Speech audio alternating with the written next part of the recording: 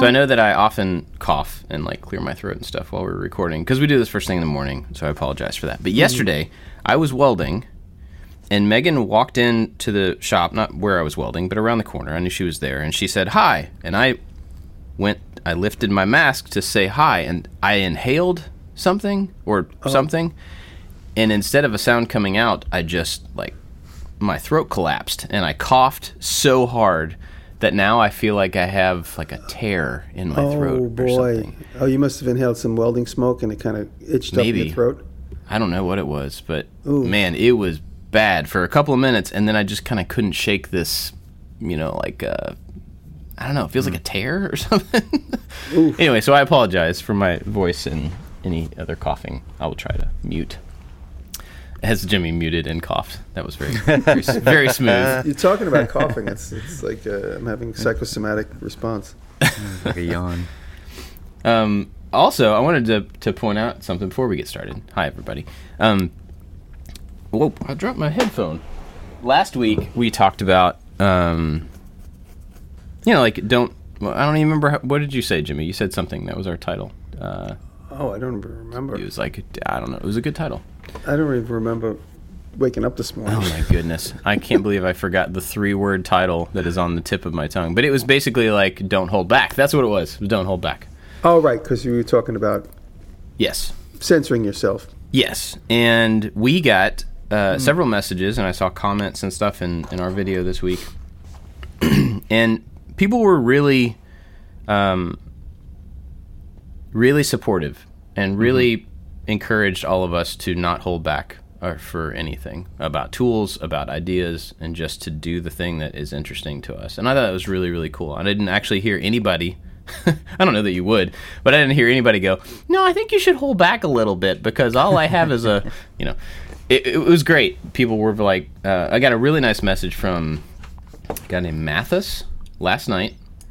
So Mathis, I will respond to you because it was very kind. But he was basically saying he never did anything, never made anything, never watched YouTube, never listened to podcasts. And then he stumbled across one of our videos when he got his first house and had to fix something. And then kind of like a lot of people say, they fell down the rabbit hole of our videos and no instructions, and then got to making it, and then got to everybody else's videos. And now he said, I believe the quote was, watching all of you guys unlocked my creative, like the creative part of me that I didn't know existed. And I was like, great. Oh man, that's cool. That is so cool. But he was encouraging us to not hold back because when he started watching whatever it was he was watching, he had no tools, and now he has some tools. He moved from A to B, and eventually will move to B to C, and people's skills and tools will grow with them. And it was encouraging. It was really cool. So thank you for all those. It was very nice. Yeah. All right, that's it. Thanks for listening, everybody. We'll see you next time. Well, I'll tell you something. You remind me of. I had a new friend, and I'm becoming more social in town, and I'm meeting people that moved up here recently, people that have been around but hiding. I'm getting to know a little bit more of the creative people around here. And my new friend Dan, and I was showing him around the other day, and we were in my machine shop, and he's like, "Wow, this is amazing! I can't believe how many tools you have." I was like, no, this is the appetizer. Because he went from the driveway because I was feeding the chicken, so he saw me and he walked over to the machine shop, and he knew I had tools, and he doesn't really watch YouTube. He's not a YouTube guy. But he's a retired creative, and he makes cigar boxes and restores motorcycles.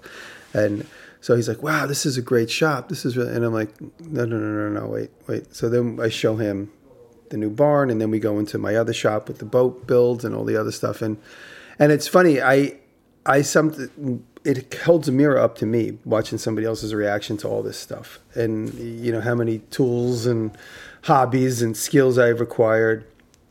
And it's really, I owe it all to YouTube and the fan base, because if it wasn't for me trying to not hold back, I wouldn't have all these things. You understand? It's the next video. I can't just do another clip key. I can't just do another bench that's made out of scrap wood. I had to keep, and I'm not saying, like I look at Colin Furze and I see he's nuts. I'm like, very, very minuscule compared to someone like Colin. But when it comes to like my hobby and my interests and my curiosity, it's grown and grown and grown. And I'm kind of pulling in the reins a little bit. Like I pass on a lot of things that are offered to me for free. Oh, do you want this crazy old machine? I don't know what to do. And I'm like, you know what? I mean, I'm on a diet. I jokingly say I'm on a machine diet. Unless that really certain special thing comes through, I'm on a machine diet. And Rob Rojas is helping me get rid of some stuff that's become redundant and some things that we don't use at all. But in general, it's the idea of don't hold back and the idea of the beginning of the curiosity. I mean, I started as a little kid, but I went into hyper mode once we got on YouTube. So it's funny to show a complete stranger my world, and then I realize how crazy I probably look to them. Yeah, that's a good point, though. That the people that watch us and listen to us enable us to move forward, to try new things, to gather new skills faster than a lot of other people have the ability to, or have the luxury to. You know what I mean? Like somebody who's having to work a job to make ends meet doesn't necessarily have the luxury of, I want to try this week, and I want to do something totally new. Most people rely on the things that they're good at to move ahead, and so we're definitely blessed in by the people that watch us and stuff by giving us the opportunity to grow. I think that's really awesome. Sometimes I wonder if I have an unhealthy obsession with learning new things. I think I subscribe to all of the tutorial websites, Masterclass, lynda.com. I'm blanking on some other ones, but there's a couple more, and that's what I do at night. Is I just watch these videos, and I don't even know if I'm learning things. I just like watching skilled people talk about their craft. Definitely. Cool. Well, what's going on? What's new with you guys?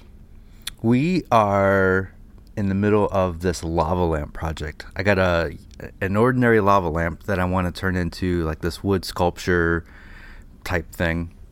And we started it, and the only part of the lava lamp that is visible is the glass psychedelic part, and wood is wrapping around the rest of it. And so it's been a fun, interesting project. We're not working with any kind of plans. We're just kind of going with the flow and just seeing what happens. And in the middle of it yesterday, we were sometimes when you're shooting videos, you don't shoot the intro the very first thing. You kind of shoot it later on. And I kind of wanted to get into the zone of working and have my voice warm up before shooting the intro first thing at 9 a.m. So in the middle of or towards the end of the day, we're getting ready, and I have to cut the metal base of the lava lamp. I'm like, oh yeah, we need to shoot the intro while the lava lamp is still whole. But the lava lamp hadn't been on for a little bit, and it takes like 2 to 3 hours for it to like warm up and do its thing. So I'm like, well, I'll just speed up the process and take a torch to the bottom and heat up the wax. That was working. The wax was melting pretty fast, and then it exploded. All over the bench. And Daniel was getting ready to record. He had the camera lined up. He had his finger on the button. It exploded, and then he hit the button. So he got the tail end of the water and wax just going everywhere, and me cursing. So that's the intro now, and it's going to be. It was so hilarious that it was impossible to be mad. Because it was ridiculous. The glass feels really thick, and I'm like, it's gonna be fine. Are you able to get a new one? Yeah, we cleaned up. We went to Target where I got the lamp, and okay, so it's new. It's not an antique. The shelf was empty. And so we're like, maybe there's a head shop or something. And then it's like, Spencer's at the mall. And I'm like, oh, yeah. So finally, a use for Spencer's. Yeah. And of course, Spencer's at the mall. They had lava lamps. I hate going to the mall. I felt like I had to take a shower when I got home. That now both of those people that work at Spencer's are like, we had a customer yesterday. Oh, okay. Isn't it crazy? For the first time. And he bought a lava lamp. Oh, yeah, and we're filming there, and I got my camera. And so here's the thing. Like, it turned into a whole deal where we went to Spencer's. They had 3 different sizes. I couldn't remember which size that I had, so I had to come back home and see what that I had. Then we went back to Spencer's, and so they're probably wondering, like, who are these old dudes at Spencer's? Old dudes. And I'm filming the shelf, and then after I buy the lamp, I film the outside of the store. Yeah, we were the weird YouTubers for sure. That's awesome. So we're in the middle of that. It's nowhere near done. It may not be done before the weekend, so I might not have a video this weekend.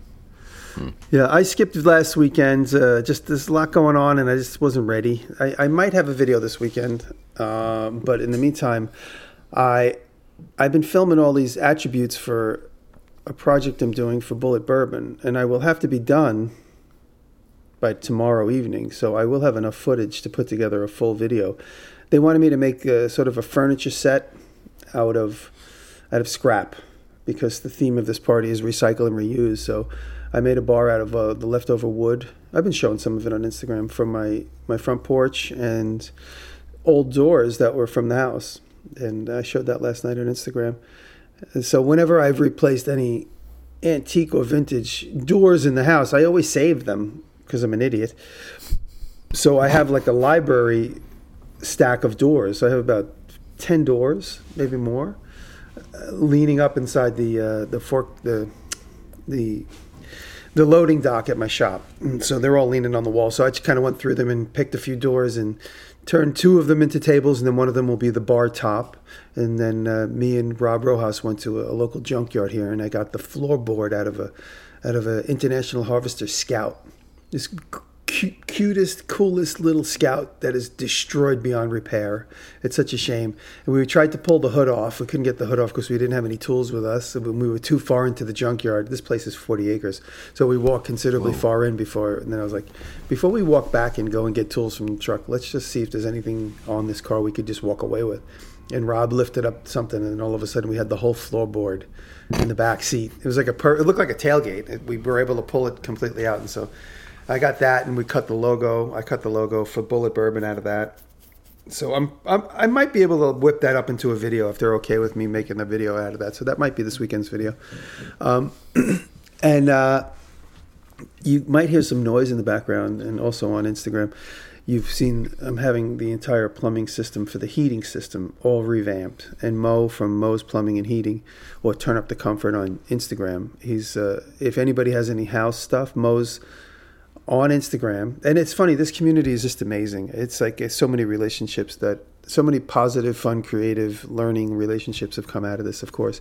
And when Kyle was here 5 years ago, we had one rainy day he couldn't work, and so that evening he said, let's just do like a fan meetup at the shop. And so we did a fan meetup one horribly rainy night in October of 2017, and several people came that I remained friends with, and one of them was Mo. Mo was here, and when I got to putting the heat in the floor of that building, I called up Mo, and Mo did that, and we discussed plans of revamping the plumbing heating system in the house. And so you guys might remember or recall me collecting radiators.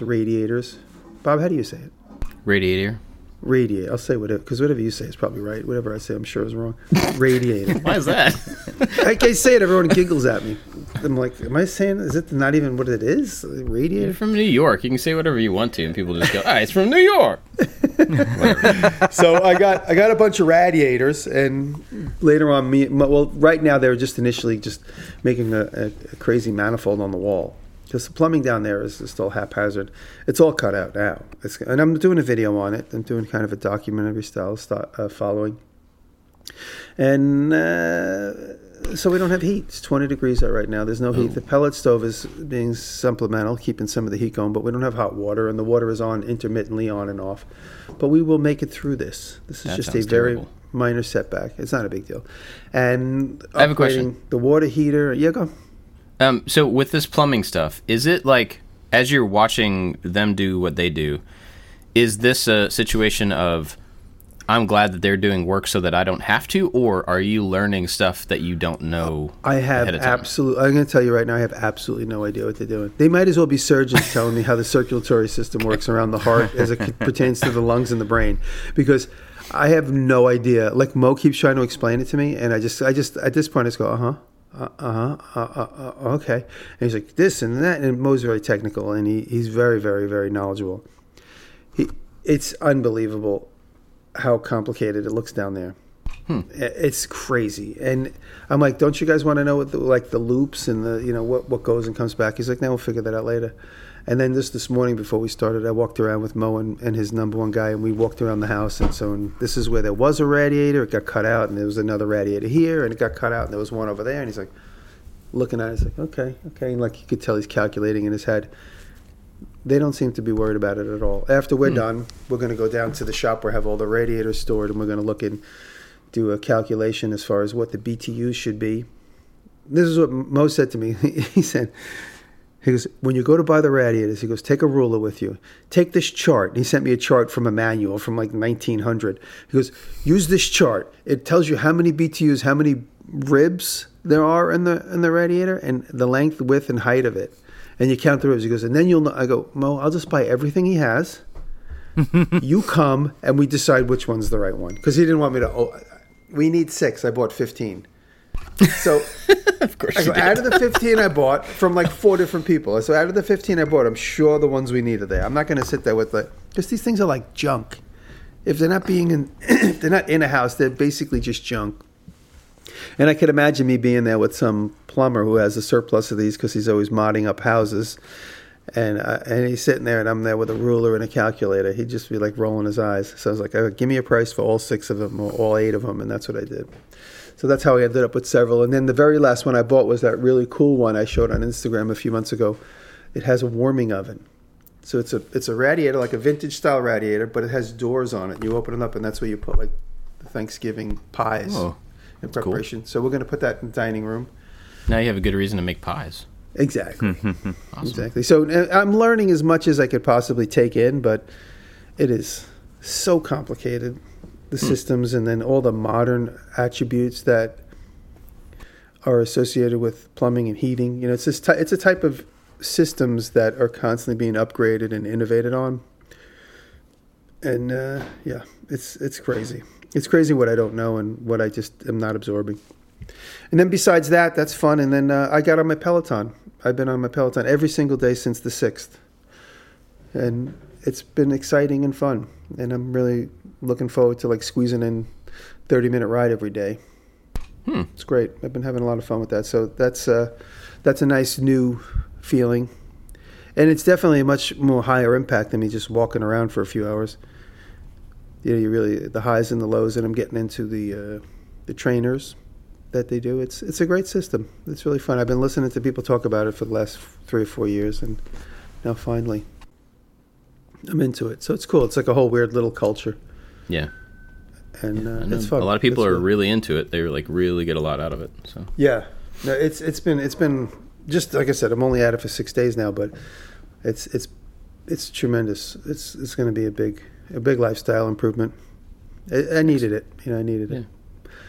I'm not getting any younger or any skinnier. So. Cool. Well, good. Let's see. For me, I've been working on. Well, so we put out the toast video last week. I was curious about if we could toast an image onto a piece of bread. And I saw that on Instagram. That's cool. And it's funny because going into it, it was like, this is silly. This is, I'm curious what it would take to do this. Knowing that it would not perform well, knowing that it may have a bunch of terrible comments about how stupid I am and everything, but it was a fun, it was intentionally dumb. It was intentionally like, hey, let's just play around and see what we can do. And man, did it perform exactly as I expected. It was terrible, which is okay. That's what I expected. I knew that going into it. But it got me thinking about something. I was going to ask you guys about this. I think I know the answer, but I'm going to ask anyway. So there is, for a little YouTube Inside Baseball, there's a website, and I can't remember the name of it, but there's a website that does this, but also I know that this is a thing that companies do when they look to sponsor someone. They look at the previous 5 videos, and they look at the performance of the previous 5, and that's they build a score about how many views you get, or retention, or whatever. I don't know all the metrics they look at, but they look at the previous 5. And that usually ends up being a pretty good average of kind of how your videos do in general. What is and when this I website? looked, I'm not familiar with this. I'll have to try to find the name. Before I knew there was a website that did this, I knew that it was a thing that sponsors do. It's a way they kind of value they're trying to figure out how much they're going to pay you, and they kind of value your audience that way. So when you have, with that in mind, if you have a video that does a third of the views of the previous 4 videos, what do you do? Like, do you just leave it, deal with it, let it change the average? Do you unlist that video? Once it's done its initial spike, it's done its initial views, do you unlist it until it becomes number 6 in the list, and then you put it back up? I don't know. I got to thinking about that, and I'm like, I guess you could make a strategy around that. If something performs badly, you don't have to, delete it, but you also don't have to leave it there. You just could, turn the volume down on it and then turn it back up later. Yeah. I didn't know about this 5 video rule. Huh. I didn't know anything about that. I had no idea. I just can't believe sponsors keep coming back. I'm like, all right, okay.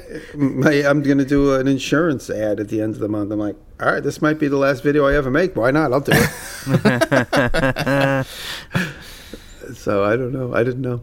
Well, anyway, that's just something I've been throwing around the last couple of days. Not in like a pouty, the video didn't do well, I'm going to turn it off kind of thing. But I wonder if it would actually help future stuff to look back, and because we've been coming back the week after videos, and we've been kind of, I don't know what the word is, after action report on them kind of thing, okay, analysis. Yeah, so what did we do right? What did we do wrong? What can we change? Whatever.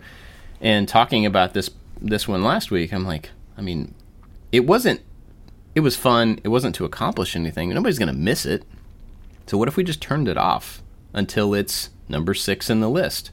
And we turn it back on, and then if somebody runs across it in the future and they have fun, great. If not, no loss. Anyway, so that's something we were kind of throwing around. I didn't know if Does that mean we all have to turn off our guitar videos? Only if it's within the last 5 videos, yes. Probably should. It's hanging in there. Yeah. Where's my guitar video at? I haven't noticed. I haven't looked. Did you guys bid on your own guitars? No. I put one in for mine, yeah. 103 for me. I'm at 103,000 views. I put in quite a few on mine. I did buy the wood and the materials to make my own. So I have all that here. I'm just waiting for the bridge to show up. So I'm basically going to make the same guitar. I liked it so much that I wanted to make another one. And I don't think it's going to be a video. I'm just gonna make it. Yeah. Well, you know exactly how the video would do. So yeah. I know to not make another guitar in the video. Did you guys break 100,000 views? Because I just did. I realized mine's at 103,000, which I didn't expect. I normally don't break 100,000 views. I wouldn't think that I did. Nope, mine's at 83. Wow. So anyway, that's just a thing I was thinking about with the toast video and underperforming videos in general. If it's worth temporarily removing them, but it might be. I mean, it might be. Just turn it down, turn it back up later, or re-release it with a funny voiceover or something. I don't know.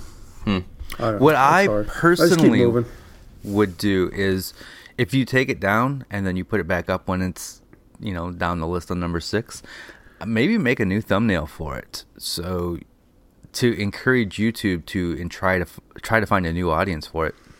Bob, I mean, if I see a thumbnail doesn't have any toast burnt on it, you should take that thumbnail and just show the most successful one, or even just Photoshop one. We did, actually. That's the thumbnail that's there is the changed one. Yeah. Then do one with Jesus. Did you do one with Jesus Christ on the toast? I did not. I did not do that. Yeah. I think it's just one of those things that people,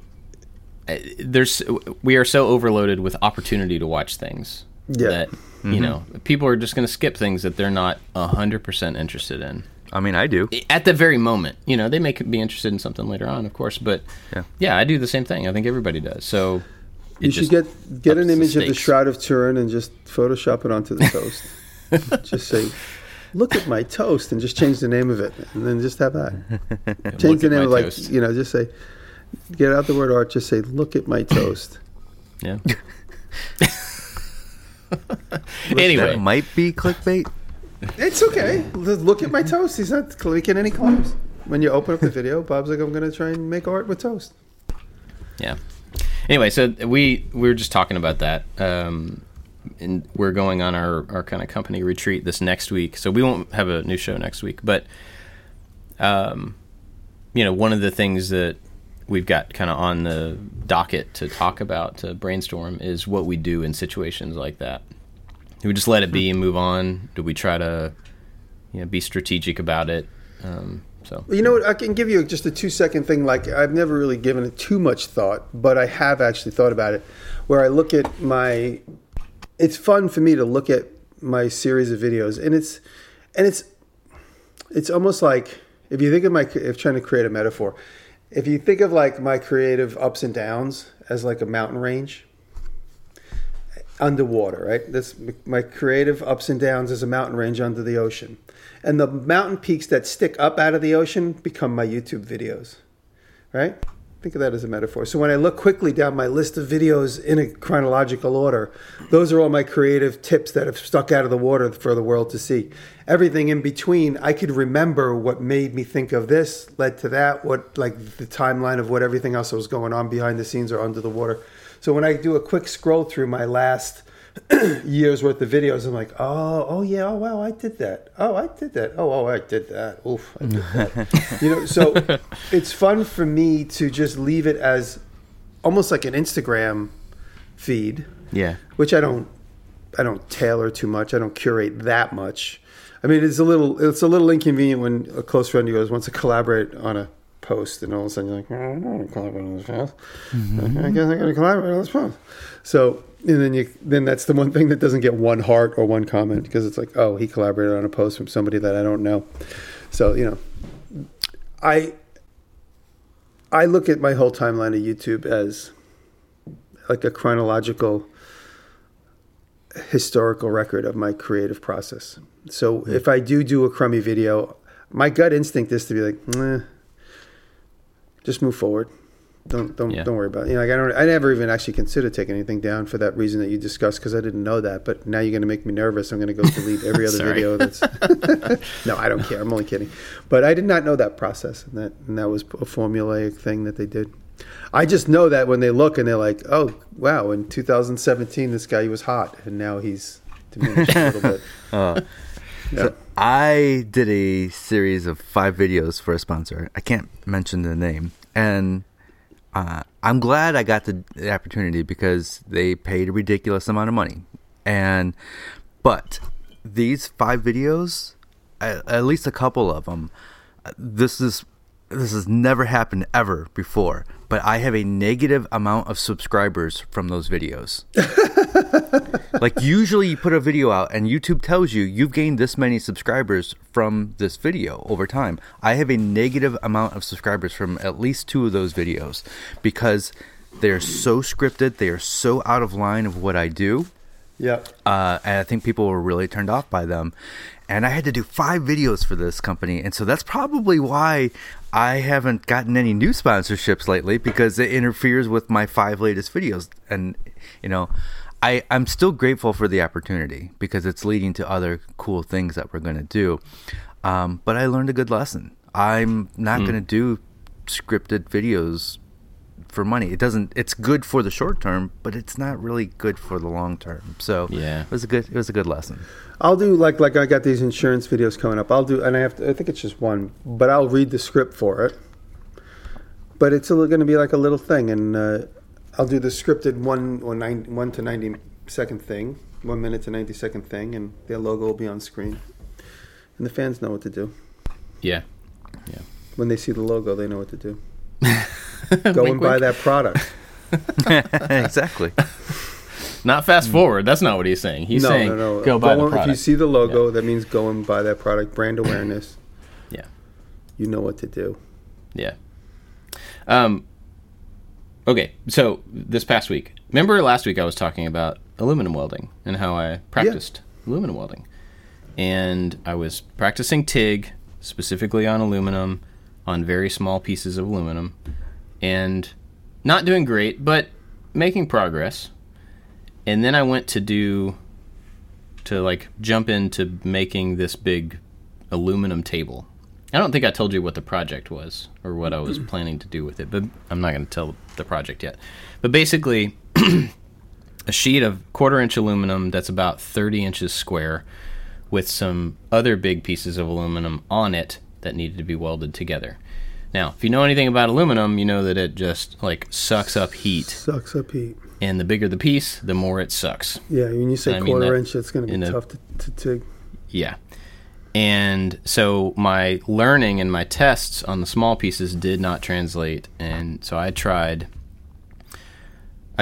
with a TIG, and then I tried preheating all the metal, which helps kind of pre-fill it with heat, and then tried that. And it was I was barely getting tacks to hold the thing together, but I was not going to be able to get a good weld. So then, and this is on a timeline, this is for a big project that is something I'm excited about and pays really well and is not going to have the scripted aspect. So it's kind of a perfect mix of stuff, and I want to do it well. I mean, I want it to work. So I tried the TIG thing, and then was like, you know what? Maybe there's just another way that I should learn how to do this. So I started looking at spool guns. So for the MIG, and I'm just so much more comfortable with the MIG welder. And so I am in a hurry, and so I was looking at what's the fastest I can get a spool gun here that works with my welder. And so I found this brand that's not a Lincoln. It's works with Lincoln welders or whatever. So I ordered this spool gun. It still takes over the weekend to get here. It shows up. I get all the pieces. I go down, plug it in, and pull the trigger, and the motor in the gun runs backwards. So the wire is feeding away from the metal instead of toward the metal. So I'm like, okay, well, that's probably easy to fix. So I open up this brand new gun.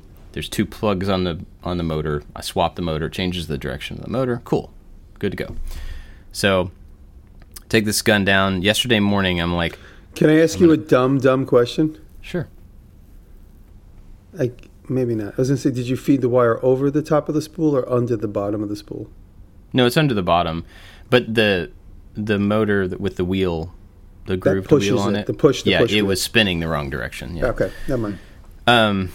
So I go down yesterday morning before Anthony gets here to shoot, and I'm like, all right, I got to figure this thing out. I got to, So I start messing with this thing, and it's barely working, but not penetrating. And so it's just melting aluminum. Apparently this is a thing. It's melting the aluminum wire to the tip of the gun, every time. And so I go through the 3 tips very quickly. I mean, it just ruins the tip, and they get so hot that they bend and stuff. It was bad. Then I realized that the electrode that you plug into the welder is not actually going in all the way, and it's not getting locked because it's an off-brand, and so it doesn't fit in the hole correctly. Oh, so boy. I'm in a rush. So I grabbed the Dremel and I cut out the plastic on the front of the Lincoln welder to make a hole big enough for this thing to go in there, which is it's the plastic shroud. It was not a big deal, but still. So I finally get this thing plugged in, locked down with the nut on the inside. I realize that I'm using a mixed gas instead of argon, but I have argon with the TIG welder, so I'm swapping hoses. I'm checking the pressure coming out of the gas. Fast becoming a professional welder. And so I'm finding all these things going, oh, well, it must be this. Oh, it must be this. Oh, it must be this. And I do all of these things. Still does not work. I'm finally getting it to weld. I'm not burning the tip, but it's not going to look like I want it to look. And I have so much of it to do. You're trying to lay dimes. Yeah. No, I'm trying to get it to penetrate. I don't care what it looks like, really. But so basically, I did that all morning yesterday. We were supposed to finish this whole thing yesterday. And at about 11 o'clock yesterday morning, I'm like, all right, we're going steel.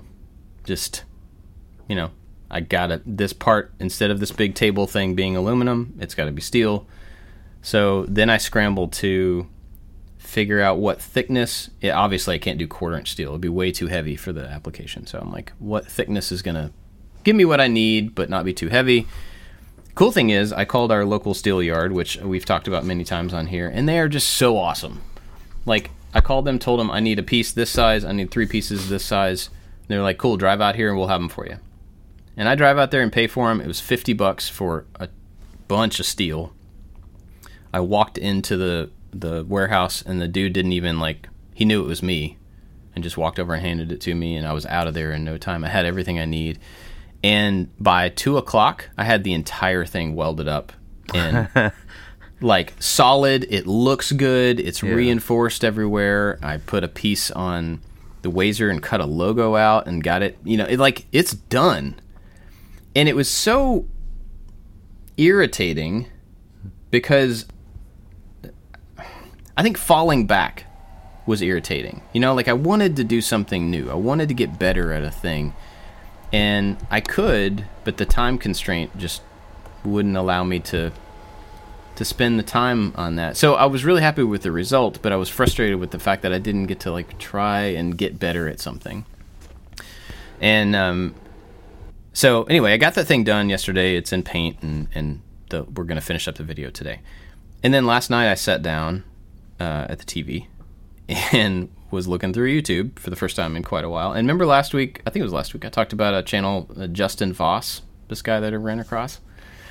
He did a video, and this was quite a while ago, but of welding, for the first time, welding aluminum with a MIG gun, but not a spool gun. Just through a normal, wire feed thing. And he had no experience with it, and in this video, he went from not being able to get anything, running into all the same problems I ran into, to getting like dimes laid down. Wow. It was really cool. I mean, were you able to discover what maybe you weren't doing correctly? Yeah, I think it was a combination. He said that the big thing for him was preheating the metal. So I do think one of the big problems with mine was that I was working with such big pieces that I couldn't preheat it fully, or enough or whatever. He also played with the volume of gas that was coming out quite a bit and adjusted that. He played with the voltage, and I think by preheating it, he didn't have to take the voltage as high, which meant that the wire was not melting on the tip. So it was a combination of things, but he had to get to that understanding by experimenting for however long he did it, and he cut it down into a video. It was very, very helpful. So again, I want to recommend that guy to go watch him, because he was exploring something the same way that I explore other stuff, like toast, but he actually ended up with okay, here's what I figured out. This was helpful. I went from 0 to 50 instead of 0 to 100. I went from 0 to 50, and now I can accomplish the next thing with this new piece of information. Yeah. So I think it's important. It's really important if you're going to learn a new technology to really give yourself the time away from, this is for YouTubers, but it's also for everybody, away from the camera. You really need to. That's why I told you guys this. I told everybody, if there's something that I have to do 3 or 4 times in YouTube, I'll do the first 2 off camera just so I can get better at it, understand it, and then go back and say, like, okay, you always go to school on the first few, and I think sometimes it's more important to know that you're going to do that project, Bob, and give yourself like a month ahead of time preparation. Spend like a full Sunday afternoon figuring that out instead of the week of, because that's when it also, the stress and the anxiety just comes through everywhere. If you can go into something with all your battles settled, it gives you more of a creative relaxation. Most of the things that we do and that we learn, it's usually just following directions. Whether it's like woodworking, you just have to know to cut this line. 3D printing, you just have to know how to do this and whatever. But there are a few things that it's like being an athlete that you have to learn, like cutting dovetails. It sounds like welding aluminum, which I've never tried, and that's probably why it's more frustrating. Is because usually you just follow directions and you have success. And then this is one of those things like you actually have to physically do and learn. Yeah. You have to invest in the practice, which, cutting a line on a saw, you don't. It's just, you do it. Yeah, I think the frustrating thing for me was not that I couldn't do the thing, it's that I didn't get to learn something new. I had to step aside from like, all right, the time constraint just doesn't it doesn't Yeah, require I feel that. aluminum. You know what I Yeah. mean? So it was like, well, I can either get it done and have it right, or I can learn and have it wrong. Yeah. And that was a little One thing you shouldn't do is abandon this altogether because No. it wasn't useful. And then you're like, I don't need, my back's not to the wall. You should take the time to then get into it, because then no longer will it be just for the one video you wanted to do. Once you master it or you feel comfortable with it, you'll be like, oh, I can do this and that and that. So it'll branch into several more opportunities, as opposed to you just looking at it for that one project being, that didn't work. And now you put it on the shelf.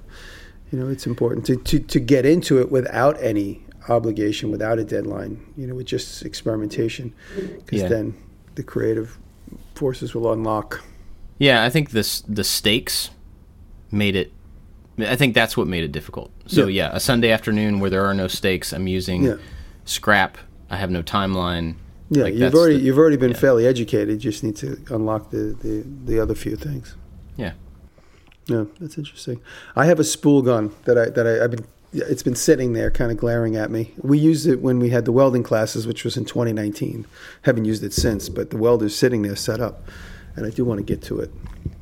I mean, from watching other people use it, I guess once you get it set up and you can, get all of your variables right, your settings to the material, it looks like it works really well and is easy to do. But I think it's just a matter of finding all of the combination of all of the numbers, and all of the stuff for the particular setting. But so this is kind of like we were talking about a topic for today.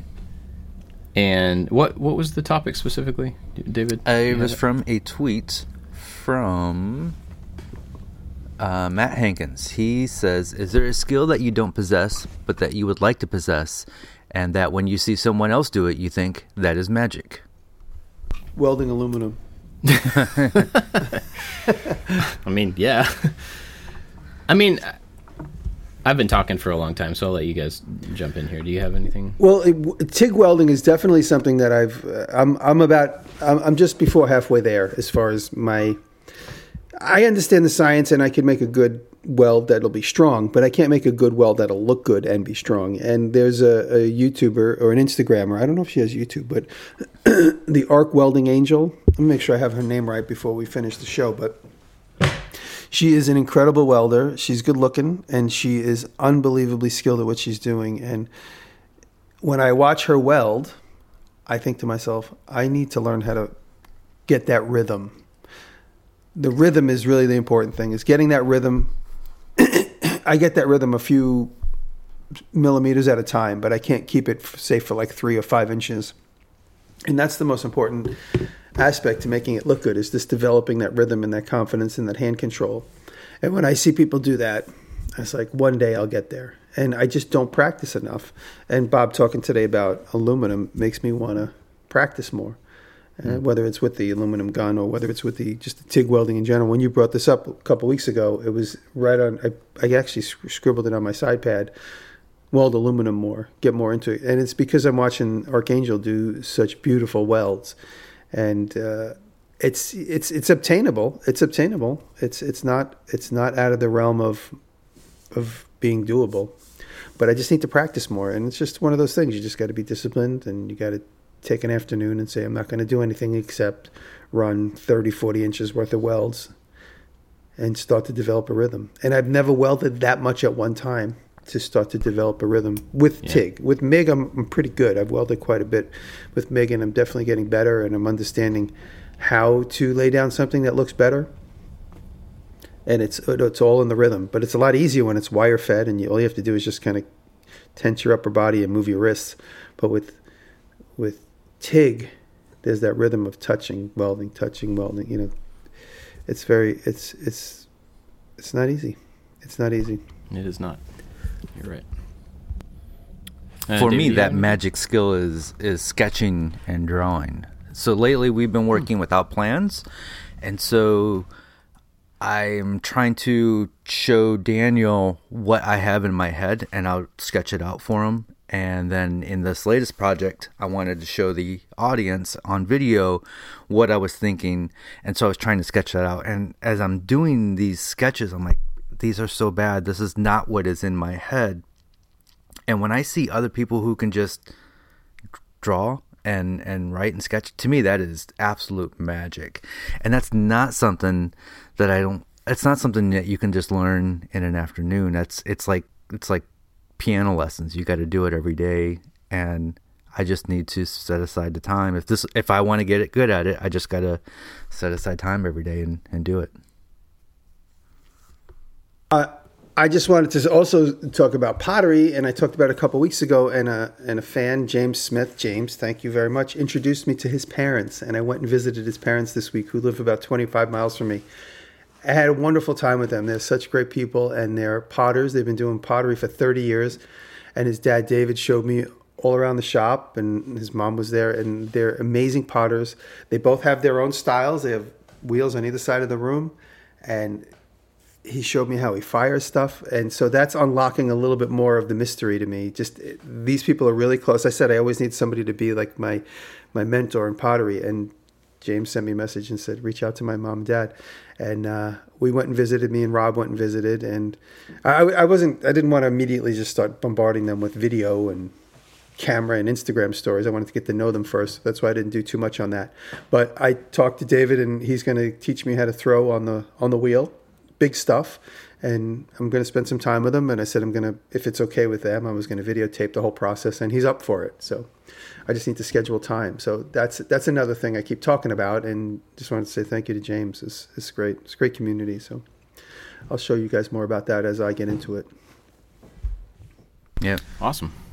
And in my case, I just want one more thing. I think programs like Fusion 360 make me a worse sketcher, worse drawer, because I'm so used to like just drawing everything up in Fusion 360, and then when it comes time to actually, if I'm not using that and on paper, it just looks like total crap. I understand what I'm seeing when I sketch something on paper, but I don't think other people would. So to the audience, is there a good daily lesson that you would suggest that I look at? Is there a teacher? Where should I go?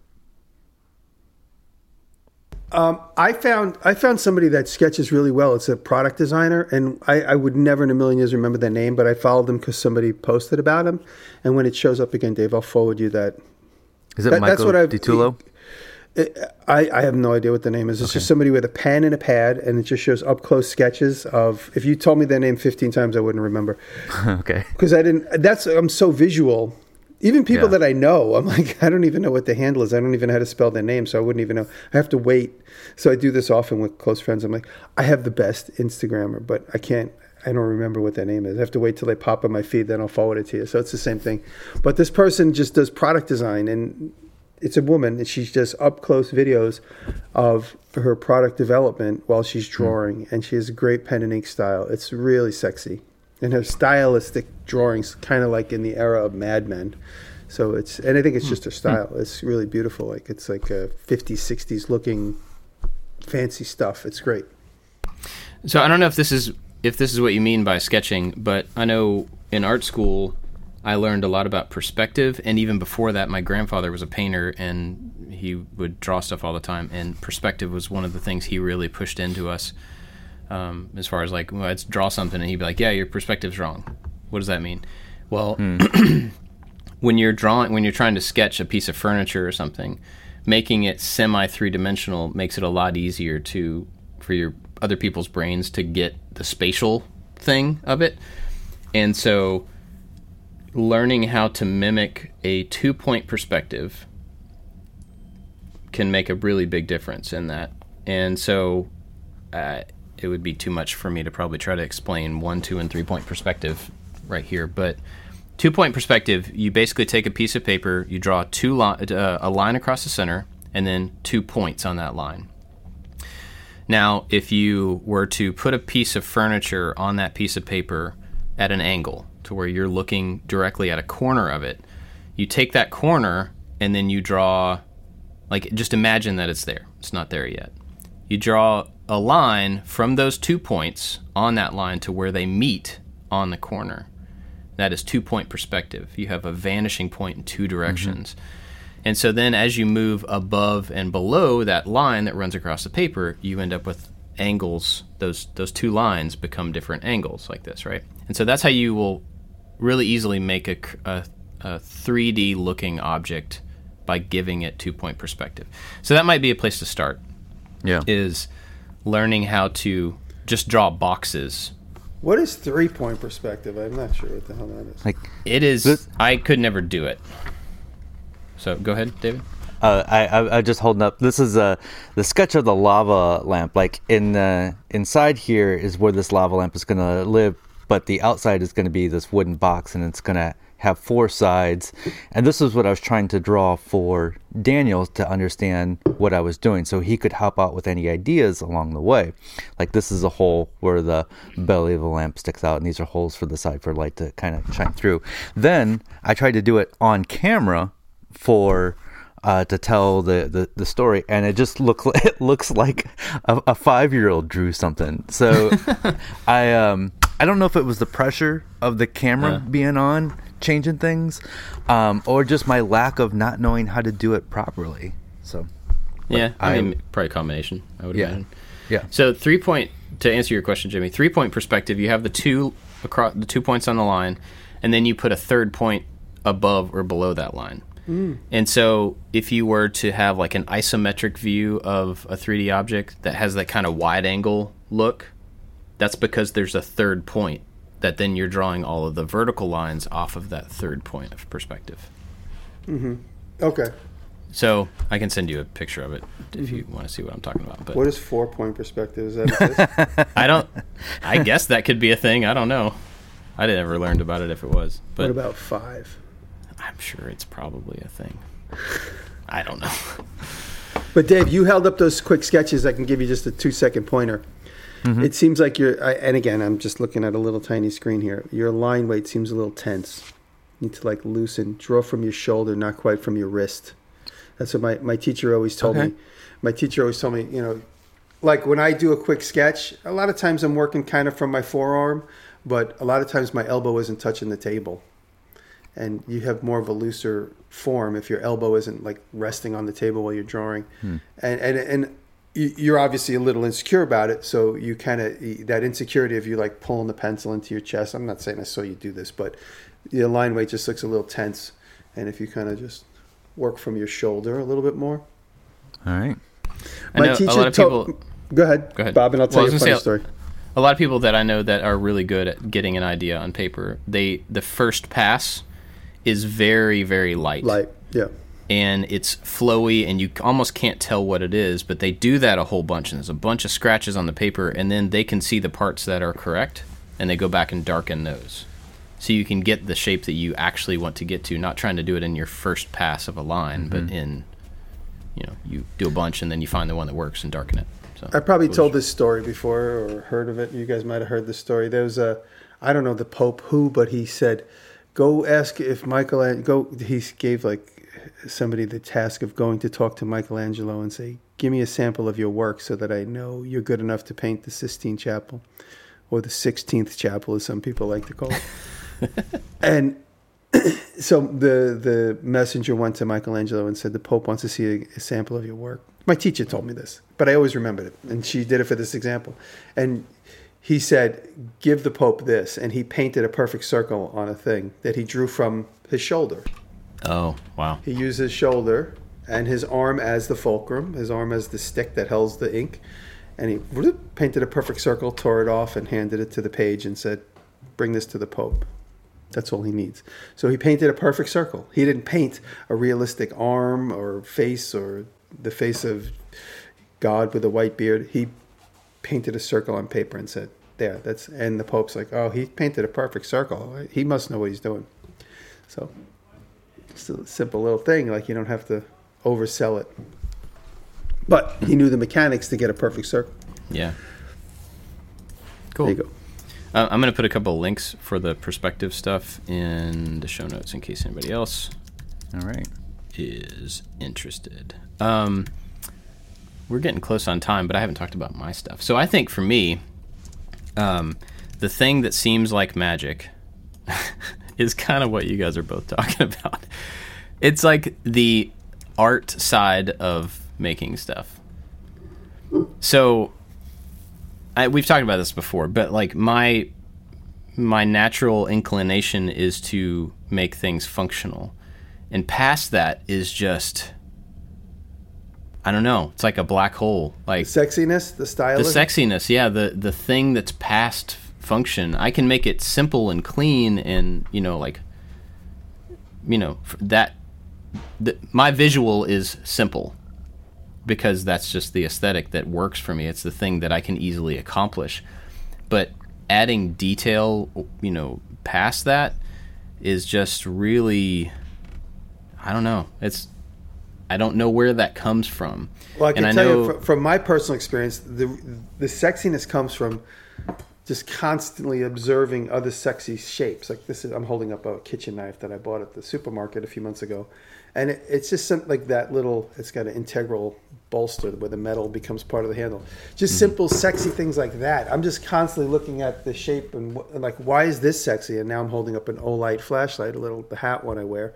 Like, why are certain objects sexy to me? Why is the iPhone sexy? Why is, now I'm holding up a DJI GoPro. Why is that sexy? These certain things. Like what? DJI GoPro by Canon. DJI Band-Aid. DJI Action 2. It's the idea of why are certain things sexy to you? Like what draws you into, in your world it's just superficially it's Star Wars and all the sexiness about all that, and what is it that sucks you in and then spits back out in your work? And sometimes there's a little bit of a disconnect. Sometimes you're not conscious of bringing more of that work, more of that inspiration into your work. That's just be like, even like when, like for instance, I'm looking at this little knife here, and the way that little grind is at the end of the blade into the bolster becomes a handle. It's like I look at that and I go, that's really sexy. How can I at least emulate that for something similar that I want to do? It might not be a knife handle, it might not be, but those little details I'm constantly observing. And it's not like I'm consciously doing that so that I could bring it to my work. It's just what I'm attracted to. Right. And then like I'll see that, I'll be like, it's like looking at an attractive person. If you're attracted to somebody, whether man or woman, you're like, whoa, that's what I want to look like. And that's the same thing with objects. You go, whoa, that's what I want to bring to my work. Yeah.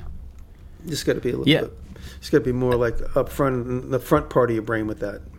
I feel like I have a decent eye for what looks good, and maybe it's just my preference. I feel like I have a good eye for what looks good, and I can tell when things are right or wrong, but the generation of those things, maybe it's hard for me to take what you're saying and translate the things that I see to things that I would do. I just don't have a one-for-one for including those things into design. Like we're working on something, and I needed some, and it's also that I'm surrounded by people that are really good at it. And so you feel a little insecure? I feel insecure about it, but I also know that I can lean on them to give me something better than I could do. Yeah. I can ask Forby for like a design for a logo or for an image or a t-shirt or whatever. His worst day will be better than my best day. I know that because I trust his abilities. He's proven that over the many, many years that I've known him and worked with him. And so, not that I like hand off all of my creative work, but it's very easy with the time crunch and with to trust someone else. Yeah, to just trust somebody else to do the thing is going to be good, rather than you struggling to maybe get somewhere close to that visually. And this is all about the aesthetic. That's all I'm talking about. Yeah. Well, it's kind of like the AI conundrum. And Dave, I watched your video with the towel thing, where all the AI, you give it the parameters, and you added Sam Malouf, and it give it a whole new perspective. So we're all basically that AI. We're the natural intelligence. And we're taking in all this reference, and then we got to spit out our own towel rack that references the 5 or 6 things we want to be inspired by. And I think it's important to take in as much interesting, fun, cool that you can, and that's what will help you post out seemingly sexier, funnier, more interesting, attractive designs. Yeah. Like if you lived, but that being said, it's also, part of what the artist is. If you were only exposed to, say, ice, if you lived in the Alaska and you're an Eskimo and you're only exposed to ice, all the things you make from ice might look really interesting and sexy to a person who's not interested, who has never experienced ice. Not interested is not the right word. Not experienced is the right word.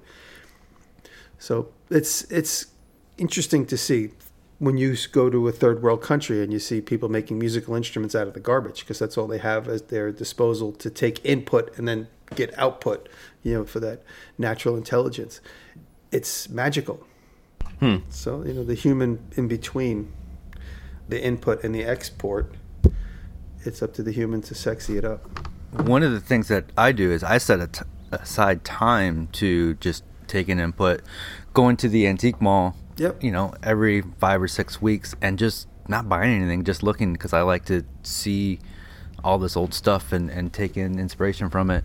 And in a couple weeks, we're going to the Henry Ford Design Museum, and it's just going to be all about looking and absorbing. So I'm on Pinterest quite a bit too, just looking. I'm always taking in new ideas and just putting them in the memory banks. And I don't know that any idea that I have is original. It's just pulling from all this input that I've been collecting for many years. Yeah. And we've talked about that before. Like I should immerse myself in new visual stuff more often, get out of the house and get out of the office and get out of the shop and all that. I think it's the implementation of, even when I see cool things, there's a certain magic when I see you all and other people create things that just look really cool from seemingly nowhere. Obviously, we just talked about it's not from nowhere, but to see that output happen is pretty magical to me. It's something that seems pretty foreign, But, like anything, I guess it probably is learnable. I was kind of mentioning before we started recording that a lot of the stuff that we don't know, the three of us specifically, we don't know how to do. We know that we could. It's learnable. It's just another mechanic. It's another set of following instructions, like you said. But there's certain things that I don't know. Doesn't feel that. I've been collecting books on sculptures, metal sculptures, wood sculptures in general, and I look through them, and I don't understand how this idea, and a lot of them are abstract, but how this idea popped into somebody's head and said, I'm going to make this out of this material. And it just doesn't compute. Like, I can look at that and I can make that, I can copy that, but how did you think of that? And I know it's just from you start with this and then you build upon that, and it just over time, these images probably just show up in your head. But to me, that is magic, to see what's going to be in that marble before they carve it. Some friends of mine, along that same line, went and did glass blowing recently. And that's another thing that, how do you visualize what blown glass is going to look like before you actually do it? It's got to just be... You must go into it with a little bit of an idea and then take it where it leads. I guess so. Or maybe you've just messed with it so much that you kind of know how it's going to behave. You know the shapes that are going to come out. Yeah. Man, what a weird glass skill. Is a deep ocean of know-how. Yeah, that's cool. I'd like to try that one of these days. Cool. Any other thoughts? Anybody on this? I think we got it. Yeah. Okay, cool. Well, let me think. Our Patreon supporters, who, like I mentioned before, are awesome. Big thanks to everybody that helps us out, that supports the show. You honestly do make the show happen. We're very, very grateful. Yes, thank you. And we have a top group of people that go above and beyond, and that is Corey Ward, Albers Woodworks, Works by Solo, Chad from Mancrafting, You Can Make This Too, Funkiss Artistic Creations, Rich at Lowen Designs, Odin Leather Goods, Scott Orem, Warren Works, Michael Menigen, Gretchen Hofer, and the Web Ranch Woodworks. I almost had that in one breath. Didn't quite get it. Next time I should try to get it in one breath. But there's a bunch of other people, like the new Janky Workshop. That's a funny name. What a great name. But everybody that supports at any level, even $1 a show, gets the after show, which is another show after this one. And you get that feed through Patreon. That's the only way to get that. So if you want to help us out, you want to get that after show, go to patreon.com/makingit. Join up at whatever level for as long as you want. And we're just grateful to have you. So thank you to all of them. Thank them. Thank you. to all of them. You guys got anything to recommend? I just sent you Arc Welding Angel. She's the young lady that does incredible TIGs, and she's working with Lincoln, as a matter of fact. I wasn't thinking about that earlier, but she's one of Lincoln's sponsors, and she is absolutely skilled. And it would be nice to see more women in the welding trade. There's lots of good welding women. It's nice to see that it's growing. I have been on a Sam Maloof kick lately, and just because I mentioned it in that video, I was like, I need to relearn some things about Sam Maloof. And I found 3 different documentaries on YouTube. Let's see, we got there. A lot of them are really old. I mean, he passed away in like 2009, I think, so they're all going to be older. But there's one from '89 called Sam Maloof Woodworking Profile. It looked like it was on some TV show at one point. And then there's Sam Maloof Woodworking Genius, a show called Art in Progress. And then there is Sam Maloof My Last Days. So we'll put all 3 of those videos in the show notes. And I just bought the Sam Maloof book, the one that he wrote. So eventually I got to find time to sit and read that. So Sam Maloof. I know, and because I went on the Sam Maloof kick and watched all these interviews, Jimmy's Rockler video kept showing up. I'm like, I'll watch Jimmy's. So I watched your Sam rocking Maloof chair again. Imposter. And you did some of the joinery that he did in the chair, and it's some really impressive joinery that he uses in his furniture. So Yeah, he had some really interesting stylistic stuff, and I just was copying it. I just wanted to kind of go through the exercise of learning how to do it. Awesome. I've got 2 that are, I'm going to put the Justin Voss aluminum video that I was talking about earlier. I think it's a very good video. I like I'm going to start watching more of him. I really like his presentation. It's no nonsense, right to it. I also realized that he works in NASCAR, so he does like machining stuff or not machining, like motor, I don't know. He does stuff with NASCAR. He makes metal stuff. He definitely knows what he's doing. And the other one is totally different. It's a video about Tom Cruise doing stunts for the upcoming Mission Impossible movie. And the reason I put this in here is because that's not me coughing. It's David. Are you all right? You've been talking and coughing. choking my coffee. So we're all getting older.